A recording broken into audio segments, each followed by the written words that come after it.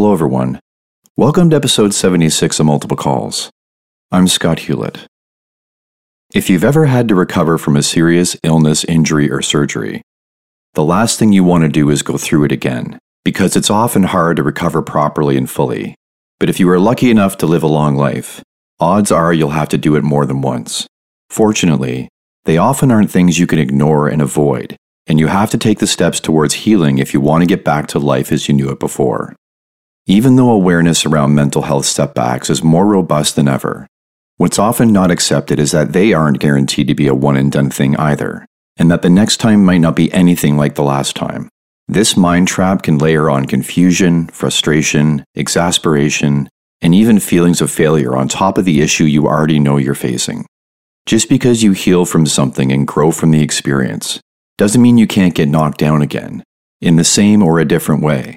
We get sick more than once, we get hurt more than once, and our mental health can suffer more than once, despite all our best efforts. And because our internal systems are interconnected and interdependent, issues can be multi-layered. If we choose to ignore effects on our mental and emotional state as a root or secondary issue, we can easily lose the battle, and at worst, the war. Here's my second conversation with Chris Howe. I think a good place to start is that you've started your own podcast. Yeah, so the podcast is called Authentic Adversity. I just interview people that I've crossed paths with in my life that I feel have overcome adversity in life and who have jumped the hurdles that life has put in front of them and are living a better life as a result. And the hope with the podcast is to inspire and motivate some people that might be listening, that might be in a hopeless place where they feel that they can't get out of. The majority of us out there have been in that place at one time or another in our life, whether it's through addiction or mental health struggles, family issues, whatever their issues may be. I try to kind of touch on a little bit of everyone's experience so the listeners can hopefully draw some hope from that and motivate them to take the steps towards changing their own lives. That's awesome. So you've got people from a variety of backgrounds, and how are you connecting with them to have them on? Actually, a lot of them are people that I have relationships with already, people that I've either connected with via social media, people that are in my sort of like in real life environment. A lot of people that I've just met through traveling, and we just kind of connected on an emotional level, sort of carried that friendship via whether it's Zoom, FaceTime, social media, whatever it have been. They're all people that I feel have come into my life for a reason. And they inspire me, so I hope that I can pass that along to somebody that may listen to the podcast. Yeah, authenticity and adversity it's nice that those are topics that we're seeing across a number of platforms. So the more we talk about those two things, I think the better. Especially authenticity. And one of the things we wanted to connect over, because we did our episode before, and then obviously some time's passed from now till then, was the talk around brotherhood. And so I think authenticity and brotherhood, maybe those two things, and being genuine, and what does that mean? So maybe you had a different perspective then than you do now based on your experience. So I think that's what we want to sit and walk through and fill me in on.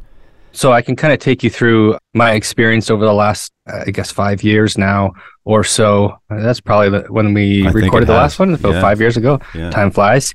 Life was good. If anybody had been listening to the previous episode, I think at that time got a promotion to an officer's rank. I was a captain, definitely taking accountability for mistakes I had made in the past, and feeling as if I was thriving in my career, my personal life, and my recovery life as well. I was about 10 years into my own sobriety. I started to notice, and in that meantime, I had gotten married to my current wife. She's got a beautiful son who's now in my life. My perspective on life in general had just changed so much with them coming into my life. I couldn't have been happier. And then something started to shift. And my wife would mention, like, what's going on with you? You know, you seem a little short-tempered. You seem irritable, agitated, you're always tired. You're always complaining about something. And that's not me. I try to be as positive as possible. I'm not a complainer, or at least I try not to be. Some people may disagree with me, but I try to take the positive out of every situation. And certainly at the time that I met her, there was so much positive in my life because of her and my stepson. Sort of around that time, I had started to go on some calls that were noticeably affecting me in ways that I hadn't experienced in the past. Definitely a lot of suicide and overdose calls. The opioid crisis had been really ramping up. I think I talked about this on our last episode, that when I went to these overdose calls or mental health calls, suicide calls, I saw a piece of me in each of these scenarios, and I saw that patient as I've been this person before. I really connected with that patient on a emotional level. I think that we all were guilty of this to an extent, that when we started to go to all these overdose one after another, we're going to the same house over and over again, sometimes 3 times in one day for the same person who's overdosed and been brought to the hospital, and they're making these same mistakes. It's easy to get very tired in these situations. It's easy to get very complacent. What I saw around me was a lot of negativity towards these addicts. I took it a little hard, and sometimes I get into arguments or debates, I guess let's call them, at work with people saying, like, they may be good people that have made some bad decisions in life, and I was that person at one point in my life. They have the potential to be good again. They have the potential to recover. So for us to take it easy because we know we're going to that same address again, or like blow this call off as like, oh, we're just going to so-and-so again, it's another one of these bullshit calls, and I hear the kind of the talk around in the hall and in the truck after the call and it's very negative towards the addict who we're there to work on and to help, and no different than the patient who's experiencing chest pain, or no different than the patient who has been in an MVC or a rescue that we're doing. Everyone needs to be treated equal that way, right? In our line of work. So I went to one call that was very unexpected, and I showed up to an overdose death, and it was a very close friend of mine. And I work in a different city than I live in, and I like that, because I like my work life to be very anonymous as far as like patients that I go and see. I don't want to, as much as I do connect emotionally with some of these patients, I don't want to roll up to my aunt's house, my uncle's house, my grandmother's house, right? Or friends. I found one of my best friends from years past overdosed and dead, and he had been dead for some time. Like, it was quite obvious. When I went into the room, I didn't recognize him. He was face down, and I felt this very familiar feeling in the room that he was in, and I could tell this was an overdose. It was very obvious with the certain paraphernalia that was in the room. And when my guys rolled him over to have a look, I realized this is let's call him Steve. It was like my breath was gone. This guy, he had reached out to me 3 weeks prior to that, saying that he's really struggling. He needs help. He wants to change, and he's ready for change. And he recognized that I had gotten sober. And this is a guy that was right next to me doing all the things that I used to do. And I really tried to point him in the right direction. I offered my hand and let me come pick you up. I'll bring you to a meeting. I'll bring you to detox. All the things that people in recovery do for somebody who's struggling. It's our duty to help others that way. It was like a dagger through the heart when I saw this guy. His parents ended up showing up, and I was the officer on the scene. I had to talk to his parents. It was a really like a guttural feeling that for me, the fact that he had just reached out for help, the fact that he was such a close person, and I saw, even with these anonymous people, I felt a kinship, but this is a person that I really knew, and I held him in high regard because we had been through a lot together. And there was hope there. There was hope. Yeah. He reached his hand out for help. And that's the first step, admitting that there's a problem, actively seeking help, picking up that phone to call somebody who you think can help you. And that's a giant step for somebody, right? And so after that call, I didn't let on that I knew this person because I wanted to keep things very professional. His parents, I recognized them, but they didn't recognize me. The last time they had seen me, I physically looked a lot different because I was in active addiction then. So I kept it very professional, really, really had a hard time talking to them about it, and then walking away from that scene, knowing that he'd been there for a couple of days, most likely. It was a bad, you know those scenes. Yeah. And so when I got back out to the truck, there was comments that these are my guys. this is my crew that I'm in charge of. And they're talking about like, well, just another junkie and, like waste of our time and these kind of calls. And I really, every comment that was made, I understand that this is a way of dealing with stuff, but in our culture, in the fire department, there always is that sort of dark humor. We can't cry about it, so let's just laugh about it. I do understand that, but I didn't take it that way, right? I had a discussion with the guys and I didn't tell anybody that I knew him because I've always been very careful about keeping work life and personal life separate. What had been happening at home around that time and after, I was short with people. I was snapping back at people when I normally would be quite compassionate and kind. I was acting very out of character. I started to have, and I hadn't had these before, but I started to have night terrors and panic attacks at night. And that was a new experience for me. And I could not get the scene, the smell, the feeling, I felt I couldn't wash myself of anything to do with that specific call.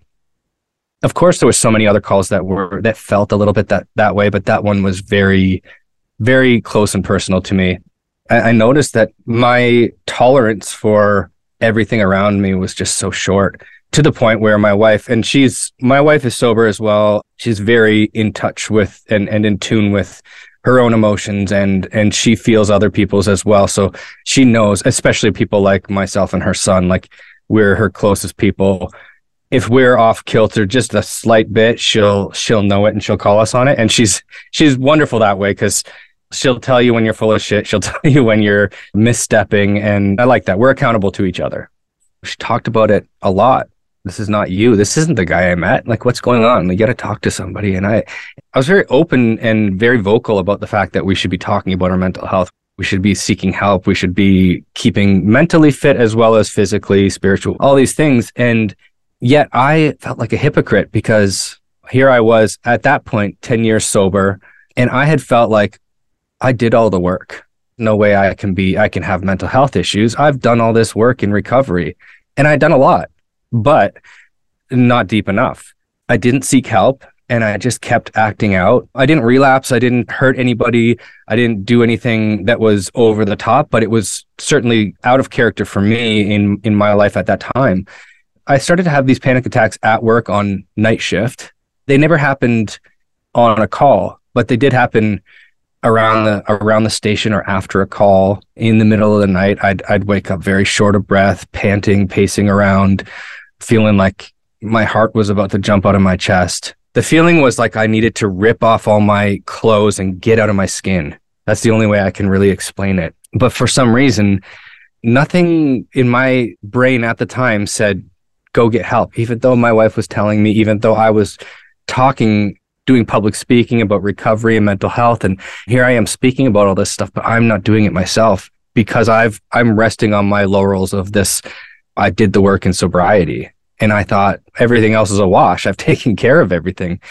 So one night, about 3 a.m., we got called out to a basement fire, and we were the first truck on scene. So we went in as fire attack. I was the captain on that truck. We went down to the basement to find the seat of the fire. And as I was walking down the stairs, I felt one of these panic attacks coming on. You've been in basement fires. It's not a comfortable place to be. No. We all know the dangers of a basement fire. Tough to get out of a basement if you're trapped. Very scary things about a basement fire to begin with. Now here I am walking down the stairs, and I get to the bottom of the stairs and I freeze up completely. I don't know how long I was in this sort of like frozen state, or this I felt like I had paused out. My mind was racing. I couldn't breathe. I was like hyperventilating, but I didn't feel that I could get any actual oxygen in. I felt my guys like start to say, hey, what the fuck? What's going on? What's going on? Let's go. They can see the fire. Like, let's move, like get moving. And I'm not moving. And they're like, what's going on? As I said, I don't know how long I was in that sort of state for, but when I kind of like came to, I guess, I had that feeling of like, I need to rip all my gear off. I need to get out of this. I felt trapped. I've been in a lot of scary situations in my life, personal life, work life, whatever. This is one of the most scared I have ever been in my life. And It wasn't necessarily a big fire. It wasn't a fire that should have like, this is something that like, no big deal. We go and take care of this. It's very routine, but I didn't know what it was at that point. And I had this full blown panic attack. I had no idea what to do, but I knew I needed to get out of the house. I needed to get my gear off. So I got on the radio, somehow got a breath together and said I had an equipment malfunction. We need to back out of the fire. Can you send another crew in to take over? We left the line there so another crew could follow it in. Regretfully, I lied about what was going on. Some people have said this to me after the fact. They said, well, you didn't lie because you did have an equipment malfunction, but the equipment was you. But how else do you communicate that over the radio, really, right? Like, what am I supposed to say? I'm having a panic attack and I'm scared to be here. I need to get, like, it's, right. That doesn't... With no context. That would... No context, and that I think would incite more panic in everybody than need to be. That might sound like a mayday call. I said that it was an SCBA problem. I switched up my bottle.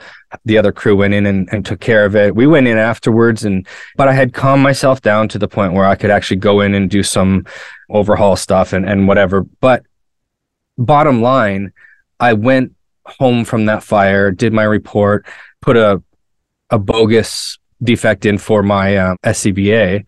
I left work that day thinking, this is the first time that I haven't in sobriety. This is the first time that I have failed myself. I'd failed my crew. I'd failed the department, and I'd failed the public, and I'd put people in harm's way because I wasn't able to effectively do my job at the time. And it was because my brain was not there. And it was such an uncontrollable thing. It scared the shit out of me. I made an appointment that day. Luckily, I was going on 7 off. I made an appointment that day to speak with a psychologist because I told my wife and she said, okay, enough's enough. Like, now do it or else, right? Like, you call and make the appointment. And at that point, unfortunately, this is sort of like, I guess I can liken it to a rock bottom for a drug addict or an alcoholic. It had to get to that point where I had to say, shit, now you can't do your job anymore because of your mental health and the state of your emotional well-being. It was a scary thing to admit. Again, like I said, I had been talking on this subject for so long. I went in, talked to the psychologist. I told her what happened. I told her what had happened leading up to the whole story with a lot of examples. And she's like, well, have you ever done any testing for PTSD? And I said, no. I don't have that. I'm good. Like, and I kept going back to this thing. Like, I'm in recovery. I'm sober. I've taken care of all that traumatic stuff. And she's like, would you humor me and take this test and answer the questions like as honestly as humanly possible? Like, I want to know, because what you're explaining to me is textbook. I said, yeah, of course. And at that point, I was desperate to know what was going on with me, because now I felt terrible. First of all, for making a story up about my SCBA. I had other people going to test this equipment and what's going on with this, and do we need to do retraining on something, and so I'd caused a bit of an issue in my department that way. I felt like I was back at this place of like letting people down, keeping secrets and covering things up. Yeah, and how do people trust me when I can't even trust myself? And now I'm in an officer's role. It had me questioning just about everything to do with my career. I went and did the test. They came back and they said, listen, you sit on the severe end of the spectrum for PTSD and anxiety and a little bit of depression stuff there. But like, those are the two big ones. Our recommendation is that you don't go back to work until you get some treatment. For me, because I had been this advocate, I felt like, how can I go off and say mental health? But what is this going to look like? I've been speaking about this for so long. I was finally in a place, like I said, that I was proud. I was proud of my position at work. I was confident in my skills. I was doing really well. And now I'm back to square one, back to that feeling of hopelessness, helplessness, and almost a worthlessness. At the end of the day, I had to think about, okay, what's the safest? What's the smartest? Let's take care of this before I can move forward. And I thought it was going to be a quick, let me go to treatment for a few weeks and I'll be back on the road. They took me off the road on their recommendation. So I found it really odd.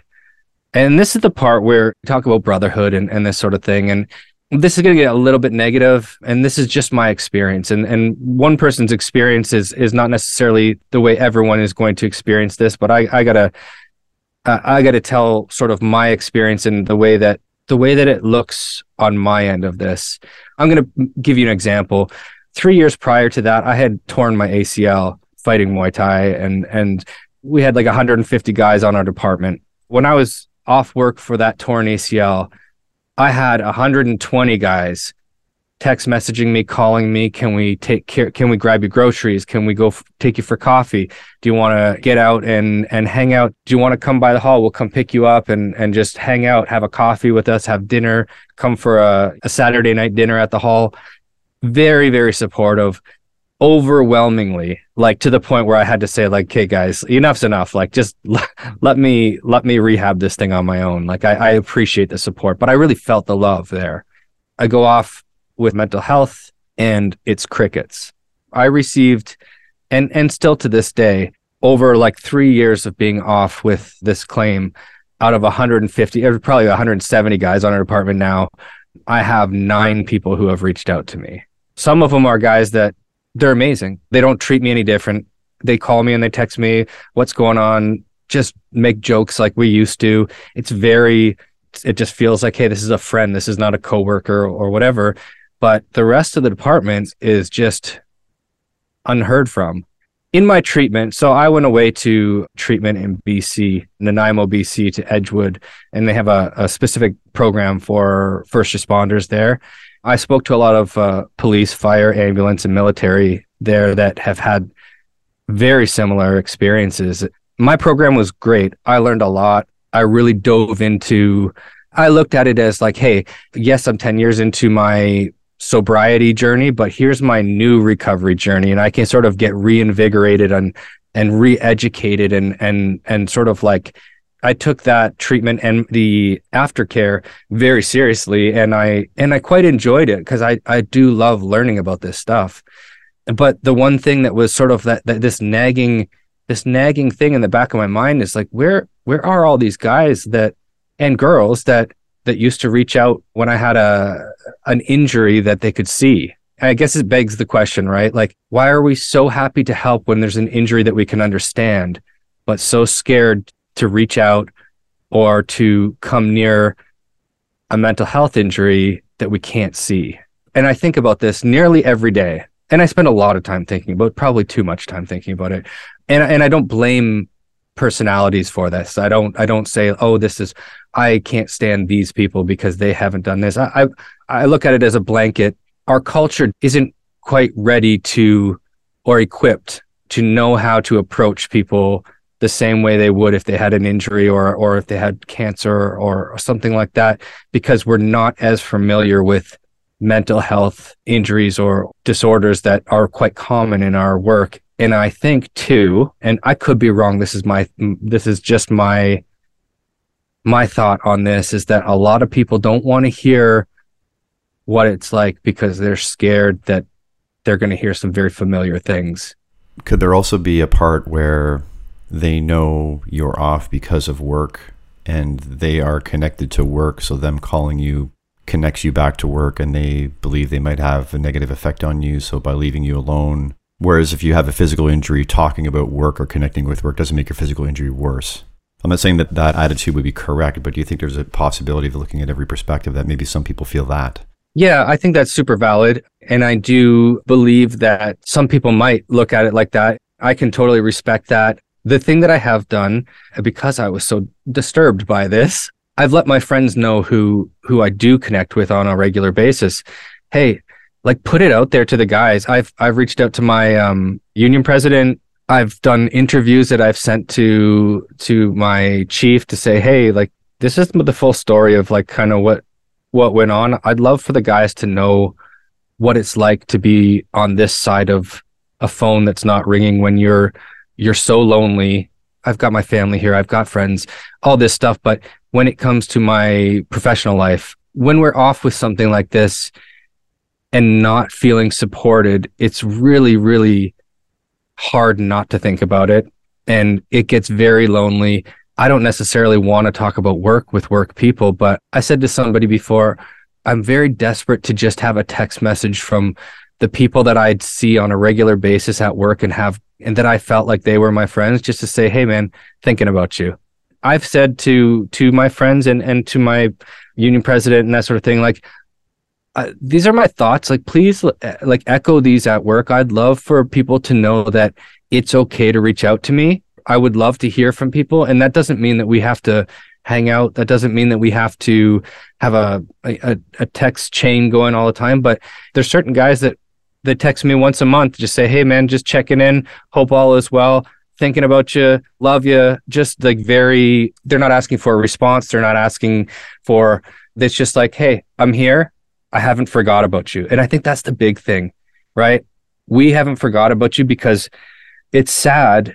I feel very much, I think a lot of people who go off work and have this experience, you feel like you've been swept under the rug, like out of sight, out of mind. Well, it's strange enough when you have a physical injury and then you come back on modified, and even if you're on shift and with your crew, which is really great, you do feel different, because you know your gear's not on the truck, and then the truck leaves and comes back. Like, you're there and you're part of the crew, but you're not. It's when you're not running calls, right? That's you're with us or you're not. Not that that's what's verbally said, but that's a visceral feeling that happens. There's a couple threads I want to pull on that I've been making a couple notes here as we've gone on. So I just want to walk through them sort of in order. Just getting back to that call, and you talked about getting back in the truck and the things that were being said and the attitude and that was in the air. And you mentioned that you didn't tell the guys that you knew them. And I just find it interesting that I think it's fair to say if you had told them that you knew them, that suddenly their attitude probably would have changed, right? Which doesn't mean you should have. My point being is that there is an ignorance and an arrogance that goes along with othering other people, right? With seeing addicts as people that just made bad choices and now they're paying their dues. And if they had just made the right choices, they'd have a great life. And when you're in a quote unquote good place, right? You've got your family, you've got your house or where you're living and your vacations, and you've got your money and your savings, and you're making all the right decisions. It's easy to, from an ivory tower, so to speak, look down on everybody else that's not making the right decisions and make this blanket statement, well, if they had made the right decisions, they'd be doing well too. So they're just either stupid or lazy or what have you. So I just think that highlights the fact that if you had said something to them that their attitude would have changed, it really puts a spotlight on people that feel that way and how we other people. And we're very much lacking in an understanding, and this is the ignorance part, of how much pain that people are going through, and drugs for that person just happens to be the thing that is using as a coping mechanism just to stop the pain. And then obviously when you start to do that, that's going to spiral in a downward direction. And it's when you get deep enough in that downward spiral, it's very hard, if not impossible, to climb your way back out. And mental health becomes physical health. They just negatively, synergistically affect each other, and it gets worse and worse and worse, right? And it's so hard to come back. So yeah, I just wanted to put a point on that with the fact of maybe people can reflect if they hear this going on in their own trucks, or they see or hear this attitude happening while they're going to addicts. Even if you're going to the same person for the umpteenth time, it's a sign of how much they're struggling and how hard they have it in life. And maybe a little bit of empathy can go a long way. Is that fair?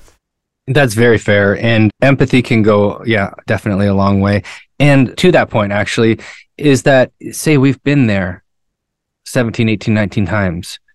The 20th time might be that time where they say, you know what, enough's enough. I've seen enough of these people. I'm going to the detox once I get out of the hospital now. That might be the time that everything changes and that family gets that person back. Our community gets that person back. That person gets themselves back, because people that are battling with active addiction are very, very lost. They're not necessarily bad people. They're people that have made some bad decisions. And as you said, the drugs or the alcohol, whatever the substance may be, is their coping mechanism, because they're desperately trying to escape their pain. I had mentioned this to my crew a few times that, yeah, we're going back to this same person's house for the 5th time this shift, or whatever it may be over the last 2 shifts. But this could be it. This could be the time. This could be the time that they change. We have to give them 100%. We have to give them the benefit of the doubt. And I always try to, and this is because I have personal experience in this, I always leave that scene with positive words for either the patient or if they're not conscious or the family, friends, boyfriend, girlfriend, whoever may be around.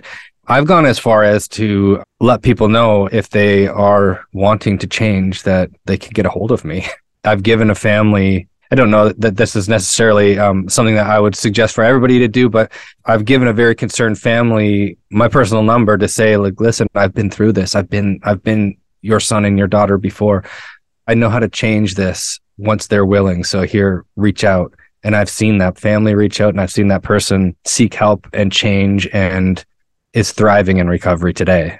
We've all had compassion fatigue. We all have maybe not been at our best. We may have had, like you said, humor when we shouldn't have. Like this isn't to say when we're speaking of these things that we haven't done these things ourselves, but it's worth having the conversation as to check ourselves and to also put it out there that other people may reflect and check themselves as well. Another thing to consider that I find helps to check myself and other people is that you may go to a person 30 times in a year, but you're still only seeing a snapshot of their life. You're not seeing the breadth of their entire life. So to make this sweeping judgment is pretty harsh and unfair. Some of the guys that are making the judgments and being unfair and lacking in this empathy, they probably have some coping mechanisms that are unhealthy that they're using. And just because they're not physically and mentally damaging them right now and affecting their life and their family the way, say, drugs would have, if that had been their coping mechanism of choice, for some reason it's okay for them to have their unhealthy coping mechanisms, but it's not okay for other people to be suffering with theirs. So there's a bit of hypocrisy there too, right? So yeah, I couldn't agree more.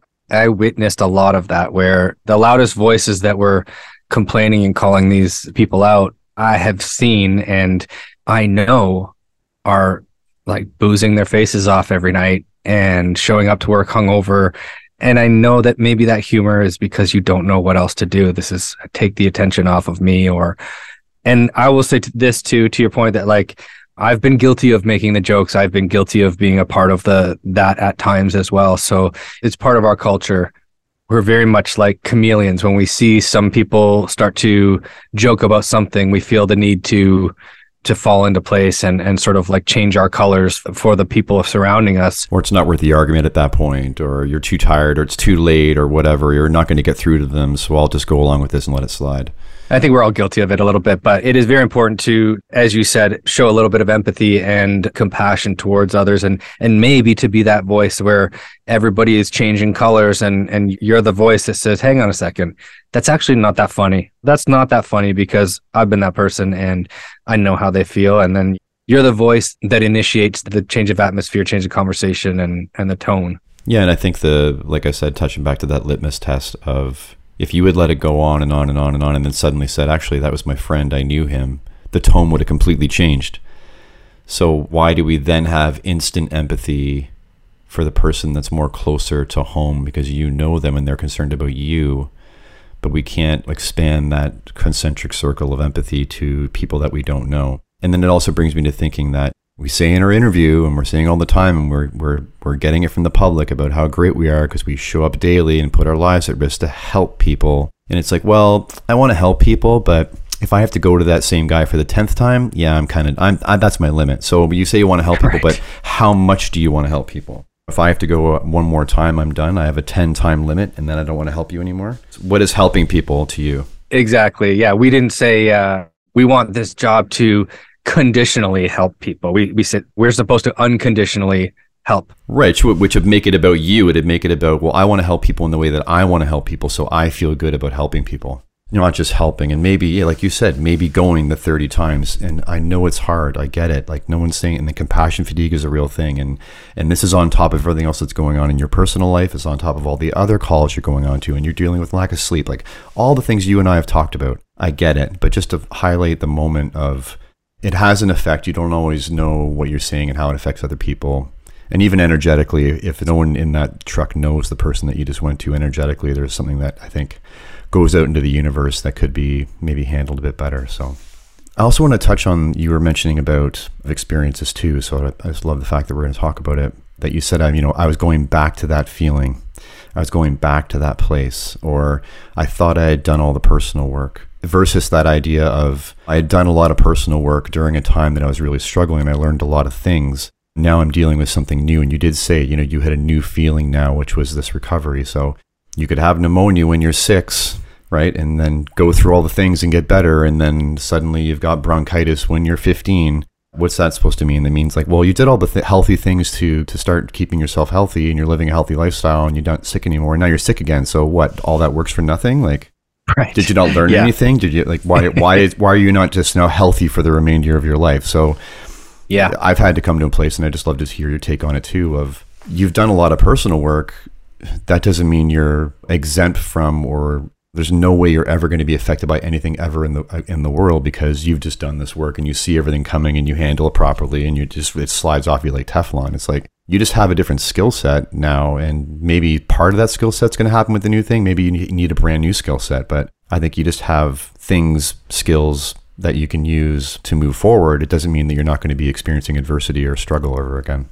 I think it goes back to this sort of adage that the work is never done, that we're going to always, if we're people who are proactively or reactively working on ourselves, this is not something where we graduate from. This isn't a course we take and we say, okay, I'm done the work and I'm, as you said, like, I'm Teflon now and I can go into the world as bulletproof and not be affected by anything because I've gained this skill set.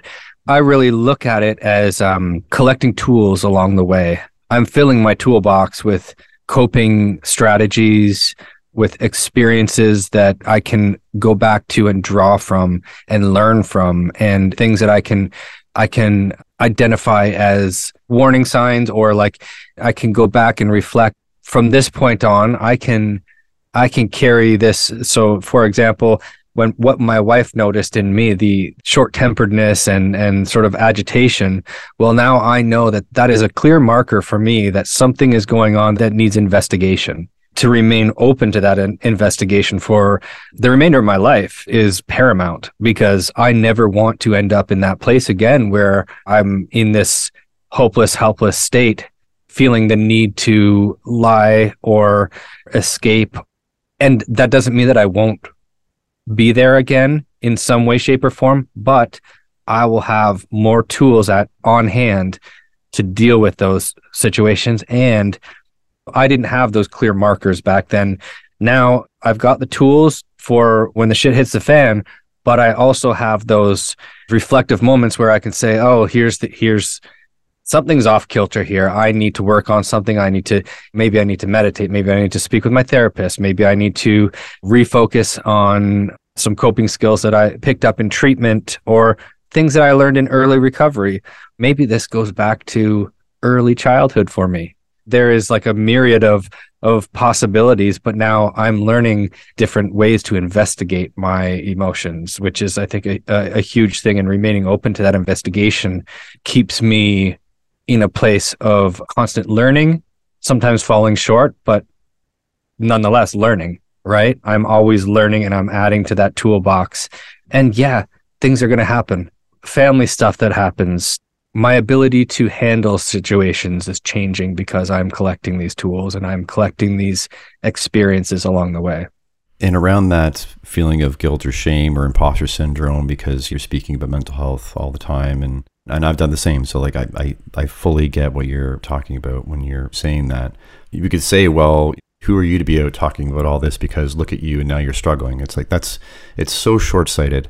It's like, so you went through a heavy experience, you did the personal work, you realize, oh my God, these things that I learned really helped me. I want to help other people, and maybe they're going through the same thing. So you start telling your story, you start advocating, you start getting out there, educating, like bring it up in conversation. When you're in a good place, maybe you may not even be in your best place, but when you start to have some capacity, you're taking care of yourself and you have this little bit of capacity to help others, your first instinct is to help others. Like, I think that's huge. And then the better and better you get, however lucky you get in that phase of your life, however healthy you can be, you want to help, you get more and more capacity, you want to help more and more. That's what that is. That is when you have a widened capacity and you're in a good place, you want to help others. That's not to say that you can't be now rocked with something harder than you went through before. and you're knocked down, and now your mental state is not well, you're not making clear decisions or thoughts, you're not reflecting. It's always say like, well, you know all these things, so when the bad thing happens, you should just reflect clearly and you should just fix it. Then this is the whole point. Like when you're rocked by these things, your brain is affected. It affects the way you decide what your actions are. It affects your perspective. So you're not you at your best. So you're not going to be making good decisions. Like that's just human. That's okay. I think it's really important for other people to hear, and for us to have that, give ourselves a bit of that grace too, and not instantly jump to, well, I shouldn't have talked about that for 10 years and helped all those people because look at me now I'm struggling again. I agree. And I think I've come to that place now where I've started to do a little more talking publicly, and just, I mean, simply just doing something like this is being of service to others and making myself accountable and telling my story without shame now. I don't feel the shame that I did back then because, I realized that life ebbs and flows. And what I was speaking about was true to me back then. It's still true to me today, but I have more experience. So what I've found that in now doing like public speaking or even podcasting and stuff like that, I feel like I've got this new facet of experience to draw on to talk. So it's not just about recovery from addiction or whatever, but now I can speak from experience on post-traumatic stress disorder, anxiety, panic attacks, and the treatment that's involved after the fact. And I will say, like, I'm proud to say that I'm recovering from these things, the same as I have been proud to say I'm recovering from addiction. Again, it's like another piece to the puzzle of my life, and I think we all have that, right? If we want to even see the word recovery or struggle as spectrums, right? I think it would be fair then to say that pretty much everybody could be in recovery from something, but they just haven't figured out that they have an issue that they need to address. Whether that thing is small or whether it affects you deeply for years and your family, we could probably all benefit from having some self-awareness and recovering from something.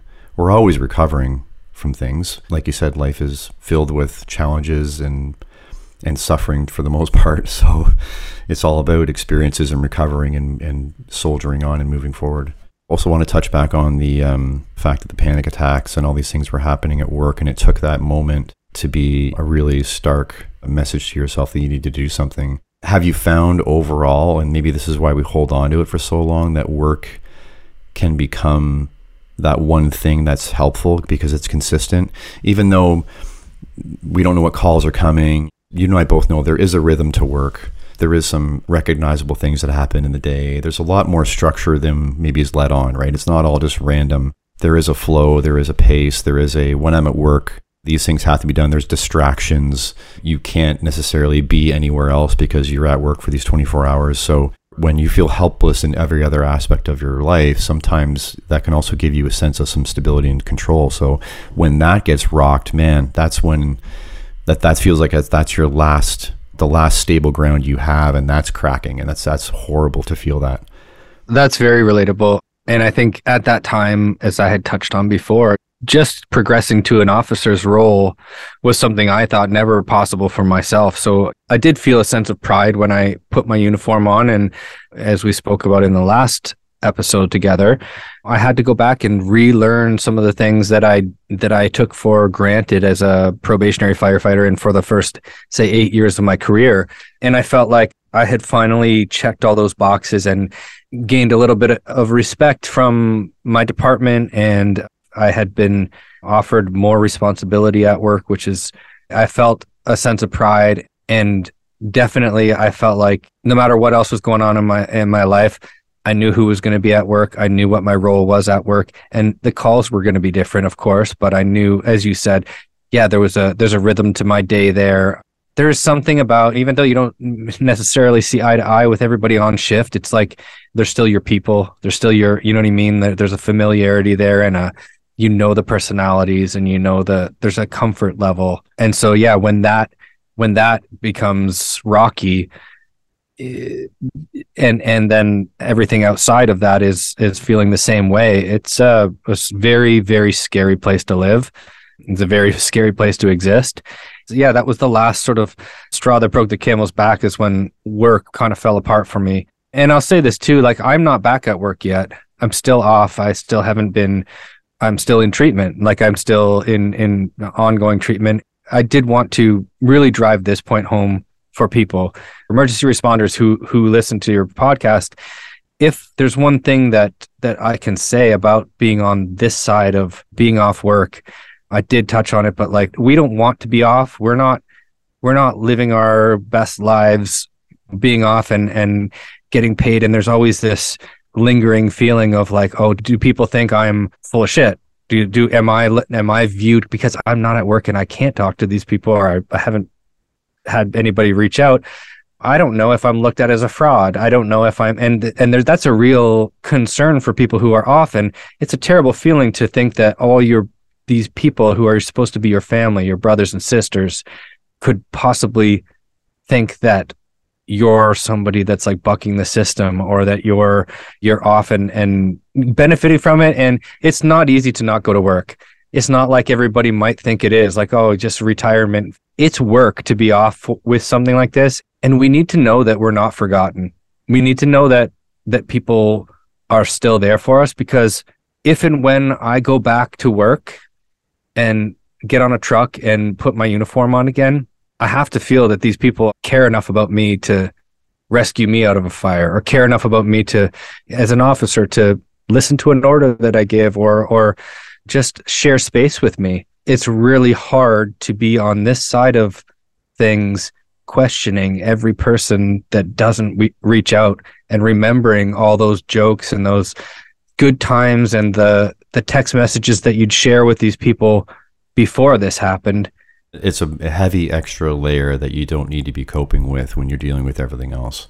For people who are listening that may have friends and coworkers who are off, it doesn't require a lot to send a text message. I mean, we're all in the digital world. What I've done with people who I hear that go off from my department, I will reach out to them, and I send a text message that is just as simple as, just want you to know I'm thinking about you. You're important to me. Reach out if you ever need anything. Put in like, I love you, because I need that person to know that they're thought about, that they're missed, that they're cared for, and that they're loved. And the absence of those text messages is a hard pill to swallow. Man, with the people that are concerned about the fact that it might be fraud or what have you, like, people just don't understand statistics, right? I think I've spoken about this before, but any system that you put in place, let's use taxes, for example, right? What percentage of people are not abusing the tax system? Like, probably a vast majority of people, right? So sick time, right? The vast majority of people, like upwards of the 90s, are probably not abusing sick time. But the 5% or whatever it may be gets all the attention. And sometimes let's use attendance management programs, for example. They can be used as a way of like, well, if we put our thumb down on everybody equally, then we'll get to the 5% that are abusing the system. If you understand statistics and you have a good sense of that most people are good and trying to do their best, there may be a few people that are off and abusing the system. And maybe we do have some proof in the past of that. That's what's been occurring. But the other 98 or 99% are thankfully the system is there, and for them to be able to be off and heal. And it might happen to you, so be thankful that it's there when you're going to need it. And again, not just sit in your perfect, comfortable ivory tower thinking that you're just going to ride out this utopia of your life until the end. And if everyone had made the proper decisions like you have, they'd be in the same place. So again, it just comes back to those two things of ignorance and arrogance, and that combination is just so harmful.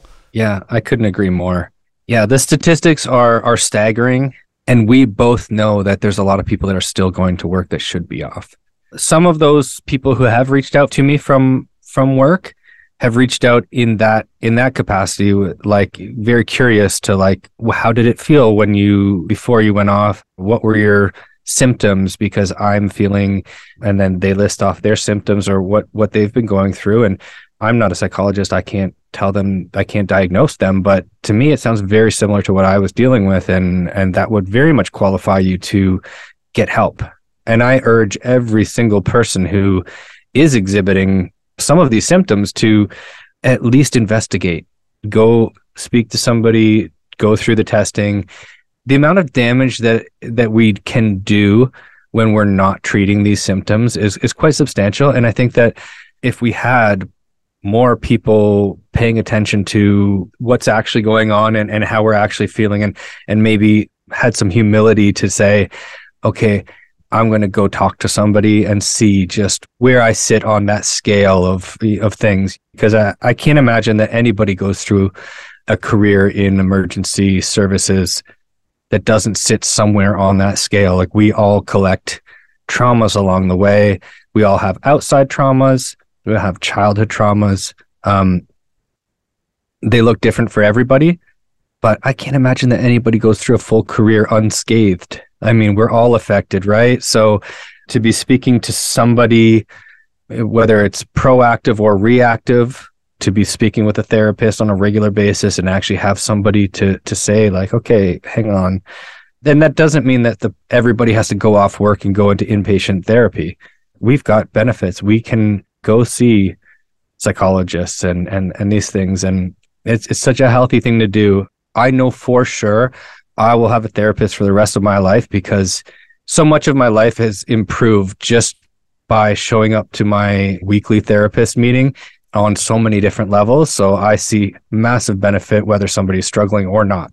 There's weeks that I'm not struggling as much, and just speaking with that therapist, having that regular meeting is so therapeutic, so beneficial to me. We all want to catch prostate cancer and breast cancer early, don't we? We want to catch it early and we want to get on it. So why are we waiting until I have? Why do you wait till the crisis moment until you have to? Like, at what point is it going to be, I need to stay at work until the very last moment and then go off, and then it's valid? As opposed to I was 50% there, and if I would have went off there, it would have been a lot shorter recovery. I would have been better, and I would have come back, and it would have been easier. Why does it always have to be right to the limit? Why do you have to be at your limit and break, and then it's valid? I don't understand that arrogance that we all have, and this sort of like indestructible attitude about like, we're not affected by anything, or we want to trick ourselves into thinking that we can handle this and this is just work and we're paid well to do this stuff and this is part of the job and we've accepted this part of the job, and so that means that we're not affected automatically. And our arrogance prevents us from that early detection or that early intervention, and so we let it go and go and go until we break, and then it's like, oh shit, our world's imploded on us. Now, as you said, the recovery is now like tenfold. Had we not left it until absolute worst case, rock bottom scenario. Well, I'm glad you had the awareness. I'm glad it came to your realization. I'm glad you took the steps, and I'm glad you're still healing. I'm glad you're speaking about it while you're doing it too. Again, it just goes to show that you don't have to be in a perfect place to speak about what you're experiencing and have a benefit for others. So, I mean, it's just so huge that even when you're dealing with something, that you're still thinking about helping other people. That really speaks to your character and who you are and how you see brotherhood in the fire service and just being a good human in general. So yeah, I appreciate you for all that. Well, thank you, Scott. I really appreciate it. That means a lot to me, really. Anything else you want to touch on before we wrap up? I think just that main point that I really wanted to drive home was just that reach out to somebody. If your peers are off dealing with mental health issues or any issue, treat them as if they were still on shift. Treat them as if they were at home sick, or they had a broken leg or whatever. They couldn't perform their job, because it's no different. And we don't want to be forgotten. We want to stay in the loop. We want to know that we still exist in the department's eyes. One day we are going to have to come back to work, and hopefully come back to work. And we want to know that these people care about us, and everybody wants to be loved. Everyone wants to know that these are people I've spent 20 years with. I need to know that you still think about me. That's the main message that I'd like to put out there, that just reach out to people, stay in contact, let people know how you feel. And I kind of joke about this sometimes when I run into people from work and they say, oh, I'm sorry, I haven't reached out or whatever. I was like, oh, were you scared you were going to catch it? Like I just joke about it a little bit, but like, just, yes, we're off. Yes, we're going through a lot. Yes, we're actively working on ourselves and doing the work that is required to get back to work. But that doesn't mean that we don't have a sense of humor still. That doesn't mean that we can't talk about it. In fact, the further along in our recovery that we are, the more we want to talk about it. And the more we want to, as you sort of touched on, we want to advocate for people who are in our position, and we want to educate. To me, the fire service as a whole, I know that we are taking steps to further educate our members about how to deal with mental health issues. It's really going to take some people that have been through it to speak on it from an experiential sort of learning position to say, hey, this is what it feels like. This is what we expect. This is how you can help your brothers and sisters. Maybe people need to realize too that you're, for themselves and for others, you're allowed to have good days while you're off and you're getting better, because isn't that the fucking point? Like you're supposed to be having more and more good days until you're better. Just like your ankle would be, oh, now I'm walking on it. Oh, now I can kind of do stairs. Now I can hop. Like people understand progressionally getting better. That doesn't mean like, oh, okay, well, you can stand up, so now you need to come back to work. It's like, no. Healing means like I'm going to have good days here and there, and those are going to get closer and closer together. And now I'm having really good days, and now I feel great, and now I'm going to come back. Let's have that perspective too. How can people find your podcast and get a hold of you if they want to connect? The best way to find the podcast is YouTube. It's the Authentic Adversity Podcast. Or if you want to jump on Instagram, it's just at Authentic Adversity. My personal Instagram is at _Chris_Howe_. The podcast also, I don't run this, but somebody is like running a TikTok page for me. So that's also, the TikTok is Authentic Adversity Clips. So on there, you can see just sort of snippets of episodes that we've put out. And then hopefully jump over to the main place that I'd like people to go to is the YouTube, because that's where I'm struggling the most. And I'd like to see the numbers sort of pump up. But yeah. And the full episodes are there, yeah. And the full episodes are there. And the long form content, I know that people's attention span are... Anything longer than 15 seconds is... Yeah. Well, it's the TikTok culture, right? Like There's a lot of meaningful stuff there. All my guests are people that have absolutely inspirational stories. So yeah, go check them out. Awesome, man. It's good to connect with you again. Yeah, thanks, Scott. And I want to say the last time that we met, it was an honor and a pleasure. And just like this time, I know we're not in person this time, but I love what you're doing. I love that you're so consistently who you are, and that you're getting this information out. I just really appreciate it. And I know how much work it is. And so I appreciate you for that.